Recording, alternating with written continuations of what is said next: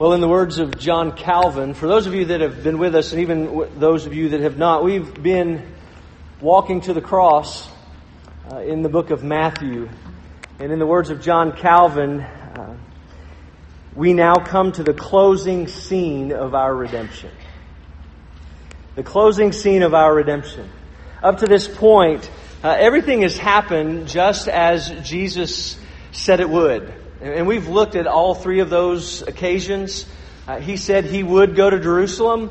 He said He would be handed over to the Gentiles via the scribes and Pharisees, that He was going to suffer, He was going to be mocked, He was going to be flogged or scourged, and He was going to die. And everything happened just as He said it would. In the book of Isaiah, we read that He was despised and rejected and oppressed and stricken and smitten and afflicted and put to grief. He was pierced, He was crushed, He was cut off, He was wounded and slaughtered. And again, in the words of Isaiah, He did so to make intercession for sinners. He did so to take on our griefs and sorrows. He did so to take on the judgment and chastisement that was our due. In other words, He came to save sinners. That's why He came. If we go all the way back to Matthew chapter 1, that's what the angel told Joseph. He would be named Jesus because He would save His people from their sins. So we have Him at that moment on the cross doing just that. Atoning for our guilt, atoning for our sin, atoning for our transgressions, atoning for our iniquities. You know, I think sometimes we forget exactly what took place on the cross. Sometimes we forget exactly what Christ did, what He paid for on our behalf. As I told the children, there are 4 specific things. There are more, but there are, I think, 4 foundational consequences that you and I face as sinful people because of the sin that we inherited and because of our sin nature, because of the sins that we commit. And there are 4 things in particular that resulted from that. One was we had been found guilty of offending a holy God. We had been sentenced to death. And we were, at one time, awaiting His wrath. Another is that because of our sin, God was actually angry with us. Thirdly, we were separated from Him because He is holy, and because of our sin, we were separated from Him. And then finally, we were also in bondage to that sin. We were also in bondage to Satan, and as the old hymn says, we were captives, His captives, and we loved His service well. Things did not look good being in that state, being in that position. But fortunately for us, in verses 6 and 8 of Romans 5, it says this. Paul writes, "For while we were still helpless, at the right time, Christ died for us." While we were yet sinners, Christ died for us. We were in a position where we were unable to do anything about our position and our standing before God in and of ourselves. We were in need of help. We were in need of assistance. We needed to be raised from spiritual death to life. We needed to be delivered from our sins, and it was Christ who did that for us. It's called a penal, substitutionary, or vicarious death or atonement. Penal means that He has paid a penalty that was due or owed. It was substitutionary or vicarious in that it was done for someone else. Christ, who Himself had no penalty to pay, He had no sin in and of Himself, paid the penalty on behalf of undeserving sinners like you and like me. He became sin on our behalf so that we might become, in Paul's words, the righteousness of God. He satisfied or met those 4 consequences that we were facing. It was through His death that He paid the penalty for our sin. It was through the cross that He absorbed God's wrath and He removed our guilt, taking it upon Himself. Paul writes in Romans 6, "For the wages of sin is death, but the free gift of God is eternal life in Christ Jesus our Lord." And the writer of Hebrews says that He has been manifested to put away sin by the sacrifice of Himself. Voluntarily going to the cross to pay the debt that you and I owe. He also satisfied God's anger, and He restored us to favor in God's sight. In Romans chapter 3 it says, "For all have sinned and fall short of the glory of God, being justified as a gift by His grace, through the redemption which is in Christ Jesus, whom God displayed publicly as a propitiation in His blood through faith." And in 1 John chapter 4 it says, "And this is love, not that we loved God, but that He loved us and sent His Son to be a propitiation for our sins." He satisfied God's anger. God looks at us as His children, and we are favorable in His sight. And He also reconciled us through His death. We were enemies, and now we're His friends. In Romans 5, it says, "For if we were enemies, or while we were enemies, we were reconciled to God through the death of His Son, much more, having been reconciled, we shall be saved by His life. And not only this, but we also exult in God through our Lord Jesus Christ, through whom we have now received the reconciliation." We have been reconciled to a holy God. We who are sinners, deserving of death, have been reconciled and made right. And then finally, He redeemed us through His death. He broke those chains of sin.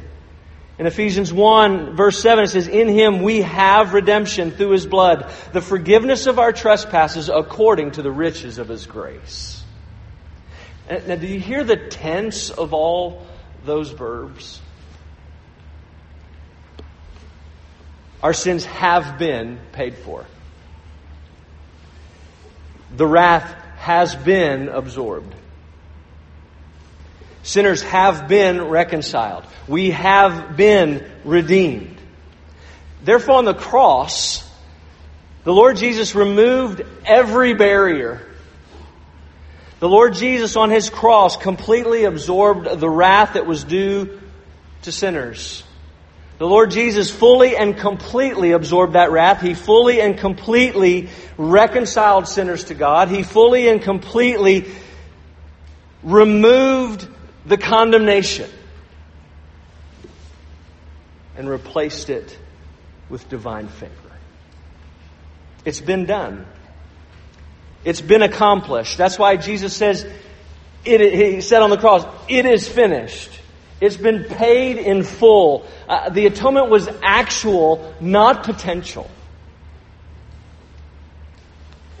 And that's why we sing, many of you have sung before, we've sung it here, Jesus paid it all. There's nothing left for you or for me to pay. And how do we know that? Of course, we believe the Bible to be true and we read that in Scripture, but we believe it too because of this last scene of redemption. We can count on what Christ has done on the cross and the price that was paid, and we know that it is for us because of His resurrection. In each of those times that we've looked over the last few weeks, we've looked at all three of those occasions, and He said, "I must go to Jerusalem, I must die," and thirdly, "I must rise from the dead." He included it because of how important it was. He must do it. He must go to the cross, but the cross needed to be confirmed and validated and ratified. The full and final payment had to be marked by the Father as acceptable. The Father had to approve.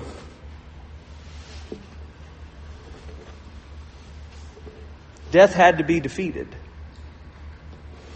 And that came through the resurrection. And that's why Paul says in 1 Corinthians 15 that if Christ has not been raised, we are still in our sins. Payment was made on the cross, yes. Everything was fully and completely accomplished on the cross. Nothing is added to it through the resurrection. The resurrection says, yes, it is finished. And so as we look at this, probably the longest introduction I've ever had. But in light of that, we come to this passage in this final scene, and I want us to notice just simply three things.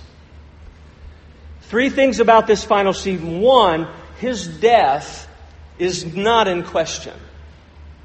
Secondly, his resurrection is not in question. And yet there is a question to ask, and that question is, how will we, how do we, how should we respond? How should we, how do we, how will we respond to the fact that his death, there is no question about his death, and there is no question about his resurrection? Let's begin in verse 57 of chapter 17. In 27. His death is not in question. When it was evening, there came a rich man from Arimathea named Joseph, who was also a disciple of Jesus, and he went to Pilate and asked for the body of Jesus. And then Pilate ordered it to be given to him, and Joseph took the body and wrapped it in a clean linen shroud and laid it in his own new tomb, which he had cut in the rock. And he rolled a great stone in the entrance of the tomb and went away. Mary Magdalene and the other Mary were there, sitting opposite the tomb. And the next day, that is, after the day of preparation, the chief priests and the Pharisees gathered before Pilate and said, "Sir, we remember how that impostor or deceiver said, while he was still alive, 'After 3 days I will rise.'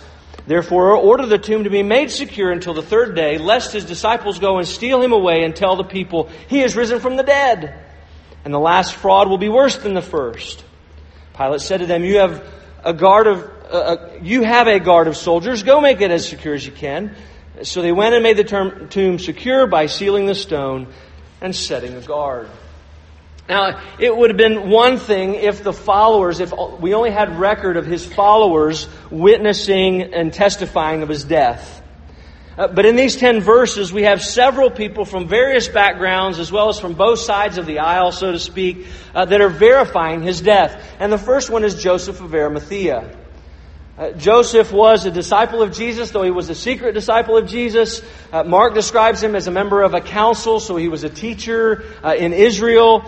He's apparently a very prominent person because he is able to ask for and receives an audience with Pilate after hours. And he's also apparently very wealthy. We know that he had a clean linen shroud and a new family tomb. And we also know that because of his fulfillment of the prophecy in Isaiah chapter 53, verse 9, where Jesus would be buried. But when we look at all that and we take that all into consideration, we know that it would be, he has a lot to lose. He's got a lot to lose if this in fact is not true. If this is some scheme, if this is some manipulative trick, Joseph is putting himself on the line.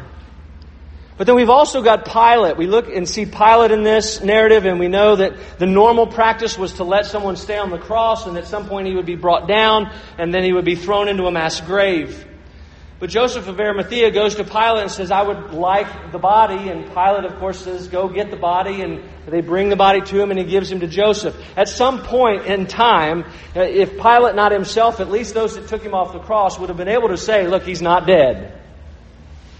But we know he's dead. And Pilate, of course, has also got a lot to lose. And so he's not joined into this so-called scheme because he has too much on the line as well.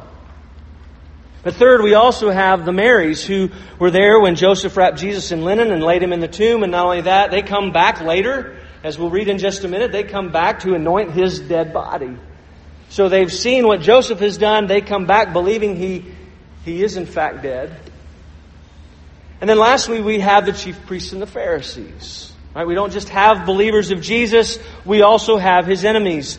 They come to Pilate and they ask that his tomb be sealed, that a guard be placed out front. There are some that think, was a Roman guard placed out front? Did the Sadducees and Pharisees have a guard that was placed out front? And there's back and forth on it.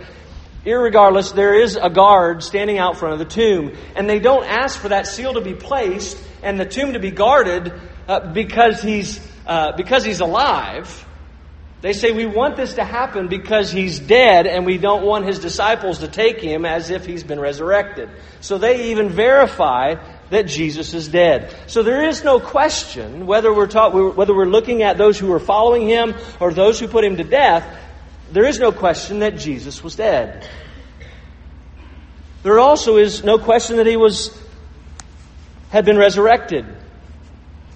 Look at verse 1 of chapter 28. After the Sabbath, toward the dawn of the first day of the week, Mary Magdalene and the other Mary went to see the tomb. And behold, there was a great earthquake, for an angel of the Lord descended from heaven and came and rolled back the stone and sat on it. His appearance was like lightning, and his clothing white as snow. And for fear of him, the guards trembled and became like dead men. But the angel said to the women, "Do not be afraid, for I know that you seek Jesus who was crucified. He is not here, for he has risen as he said. Come see the place where he lay. Then go quickly and tell his disciples that he has risen from the dead. And behold, he is going before you to Galilee. There you will see him. See, I have told you." So they departed quickly from the tomb with fear and great joy, and ran to his disciples. And behold, Jesus met them and said, "Greetings." And they came up to him and took hold of his feet and worshipped him. Then Jesus said to them, "Do not be afraid. Go and tell my brothers to go to Galilee, and they will see me." And while they were going, behold, some of the guard went to the city and told the chief priests all that had taken place. And when they had assembled with the elders and taken counsel, they gave a sufficient sum of money to the soldiers and said, "Tell the people his disciples came by night and stole him away while we were asleep. And if this comes to the governor's ears, we will satisfy him and keep you out of trouble." So they took the money and did as they were directed, and this story has been spread among the Jews to this day. Again, the Marys come believing him to be dead. They come to anoint his dead body. And along the way, Mark says that they realize, how are we going to get in? There's a stone.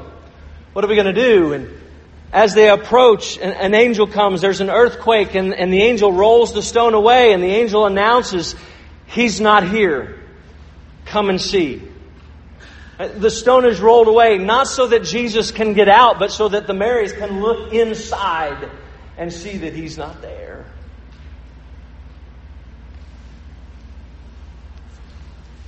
He says, "Don't be afraid. I know you seek him who was crucified. I know you seek Jesus." And so we have an angel of the Lord testifying of his resurrection. But then we have the women. They leave, having been told, and they go on their way. And who do they encounter but Jesus? And so they not only give testimony or eyewitnesses of an empty tomb, but now they have seen him alive. And then, of course, to make sure again that it's not just the followers who are corroborating the story, we see the chief priests and the elders attempting to come up with a plan to explain what they know to be true in a different way. Right? They know the soldiers that were around the tomb were afraid and fell as if they were dead, as if they had passed out. They see everything that's going on. They head back and say, "This is what we saw." So we've got more eyewitnesses as far as the guards are concerned. And then they tell the chief priests and the elders. The chief priests and the elders begin to come up with a plan because and now they're kicking themselves, right? Because they remember back in 62 to 66 of chapter 27, had they not put the guards there, put the seal on it, what would they be able to do? They would be able to say his disciples had stolen him. Now, God is using them, providentially, their plan to make sure that no one believes he's risen from the dead, to actually validate the fact that he's risen from the dead.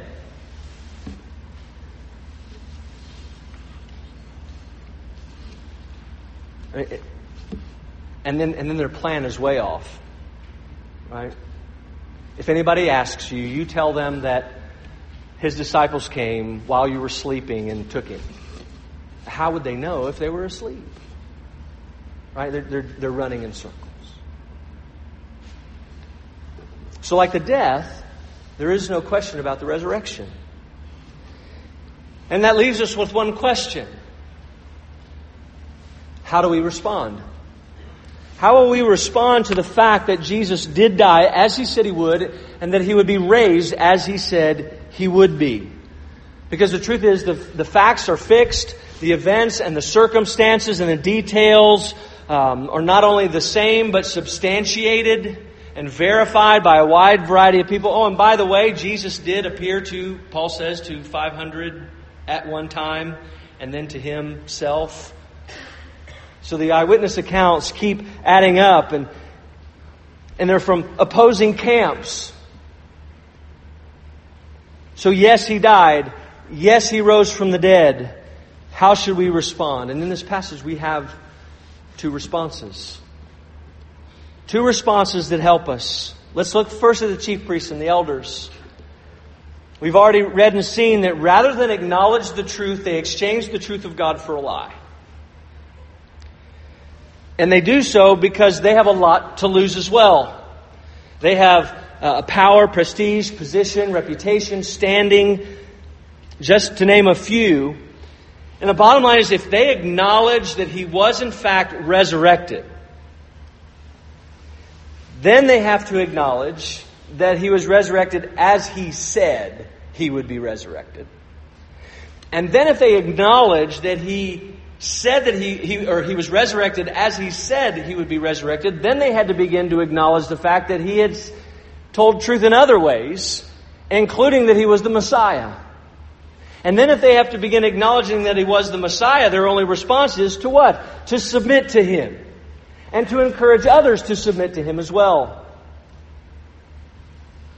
And I think that was the ultimate deal breaker. Because for many today, I believe it's the ultimate deal breaker too. And what I mean is this. So many today reimagine, come up in their own minds about who Christ is and was.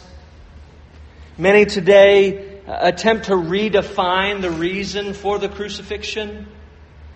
Different theories about why, and He was just an example. It wasn't a vicarious atonement, and He just wanted to show how much God loved us and so forth. And they remove that substitutionary, that penal substitutionary atonement from the mix, and they're trying to redefine that. And really, there are many who also reject the resurrection. They just don't believe. They say they don't believe it's true. And in the end, what they're ultimately doing is simply trying to do whatever they can to reinforce their own rebellion. In other words, they want to reinforce their own personal rule and reign in their life. They want to, like the chief priests and elders, they've made moral choices. And because they've made those moral choices, when someone confronts them about those moral choices, they begin to circle the wagons, and they have to manipulate, and they have to lie, and they have to create false narratives, and they have to create sin-friendly parameters around the environments that they've created to stay safe.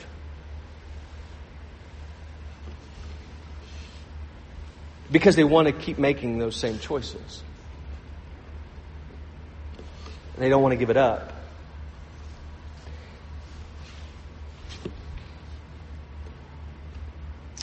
Toward the end of Paul's argument for the resurrection, having already said that if the dead are not raised, then Christ has not been raised, and having already said that if Christ has not been raised, we're still in our sins, and there's no hope, and that we should be pitied, really, for believing such nonsense, to put it, or to paraphrase, he then says this: if the dead are not raised, we might as well eat and drink and be merry. If Christ has not been raised, let's eat, drink, and be merry. And that was something that some of us from Trinity Grace heard for several months, right? We were going through the book of Ecclesiastes. And what's the reality? The reality is many seek satisfaction in worldly things. They enjoy those choices that they're making. They enjoy living in excess and being in control of their lives. And they don't want to have to change. They don't want to have to answer to anybody else. The reality is, in our sinful state, we love our sin. We don't want to let it go. And we don't want to admit in that state, we don't want to admit that we're wrong. We don't want to have to admit that we're doing something that's destructive. And we also don't want to admit that we're unfulfilled or lacking in something. There's too much to lose. And if Christ and His death and resurrection are acknowledged, then we have to, in that sinful state, apart from Him, we have to acknowledge not only of His death and resurrection, but the reason for His death and resurrection. That means we have to acknowledge our sin and our need for a Savior. And we don't want to go there. We definitely don't want to submit. So rather than face the truth and face the call, the facts are changed. The circumstances are changed. The reality of the death and resurrection are changed. That's one response. But there's another. There's another response. Look at verse 8 again. So they, the Marys, depart quickly from the tomb with fear and great joy, and ran to tell the disciples, and behold, Jesus met them and said, "Greetings." And they came up and took hold of His feet and worshipped Him. Then Jesus said, "Do not be afraid." There is an alternative. There is an alternative to the rejection of the death and resurrection of Christ. The Marys fall at His feet and worship. They see Him and worship. They see Him and therefore believe that He has been raised from the dead. And believing that He was raised from the dead, what do they believe? They also believe why He was raised, why He died and why He was raised from the dead. And what do? They submit to His lordship. They fall at His feet. They worship Him as King of Kings and Lord of Lords because He is the only one worthy of that. They acknowledge who He was and what He came to do. And notice too, their mixed emotions, right? Fear and great joy. Why fear? Well, fear is a common emotion when we come face to face with the truth of God's Word that we are sinners, standing before a holy God. We should be rightly afraid because we've offended that God. So it's a natural response. But for those who are in Christ, for those who are in Christ Jesus, there is also great joy. There's great joy that comes from knowing that He has paid the price for our sin. There's great joy of knowing that He has been faithful to forgive us our sins and continues to be faithful to forgive us of our sins when we repent of and confess our sins before Him. There's great joy in knowing that our standing because of Christ is fixed and final and good. And there is nothing that we can do. As we read from our assurance of pardon earlier, there is nothing that we can do to change that standing. We cannot undo what Christ has done through His cross, then that's been approved by the Father through the resurrection. His death and resurrection show the extent. It shows the extent to which He has gone and will go for those who will believe and trust in Him. It's phenomenal what the Lord will do. What the Lord has done and what the Lord will do. So our question, right? How have you? How have I? How have we responded to the death and resurrection of the Lord Jesus? How should we respond? How will we respond? For those who have come to know Christ by the gift of faith that God has granted, and you've confessed your sins and professed Him to be Lord, and you've been saved, and as every week here, you leave experiencing great joy because of the truth of the resurrection. But if you're not trusting in the Lord Jesus Christ, let me ask very simply, will you continue to reinforce your own rebellion? Will you continue to acknowledge, or will you acknowledge and repent of your sin? Young and old alike. And if you find yourself tonight in fear of and maybe thinking, but Chris, you don't know what I've done. Believer, non-believer alike. In your mind you're thinking, but you don't know what I've done. You don't know the extent of my sin. I'm not worthy and deserving of God's forgiveness. You're right, I don't know. And you're right, you're not deserving. That's what makes it grace. And there is nothing that's outside the grace of God. Absolutely nothing.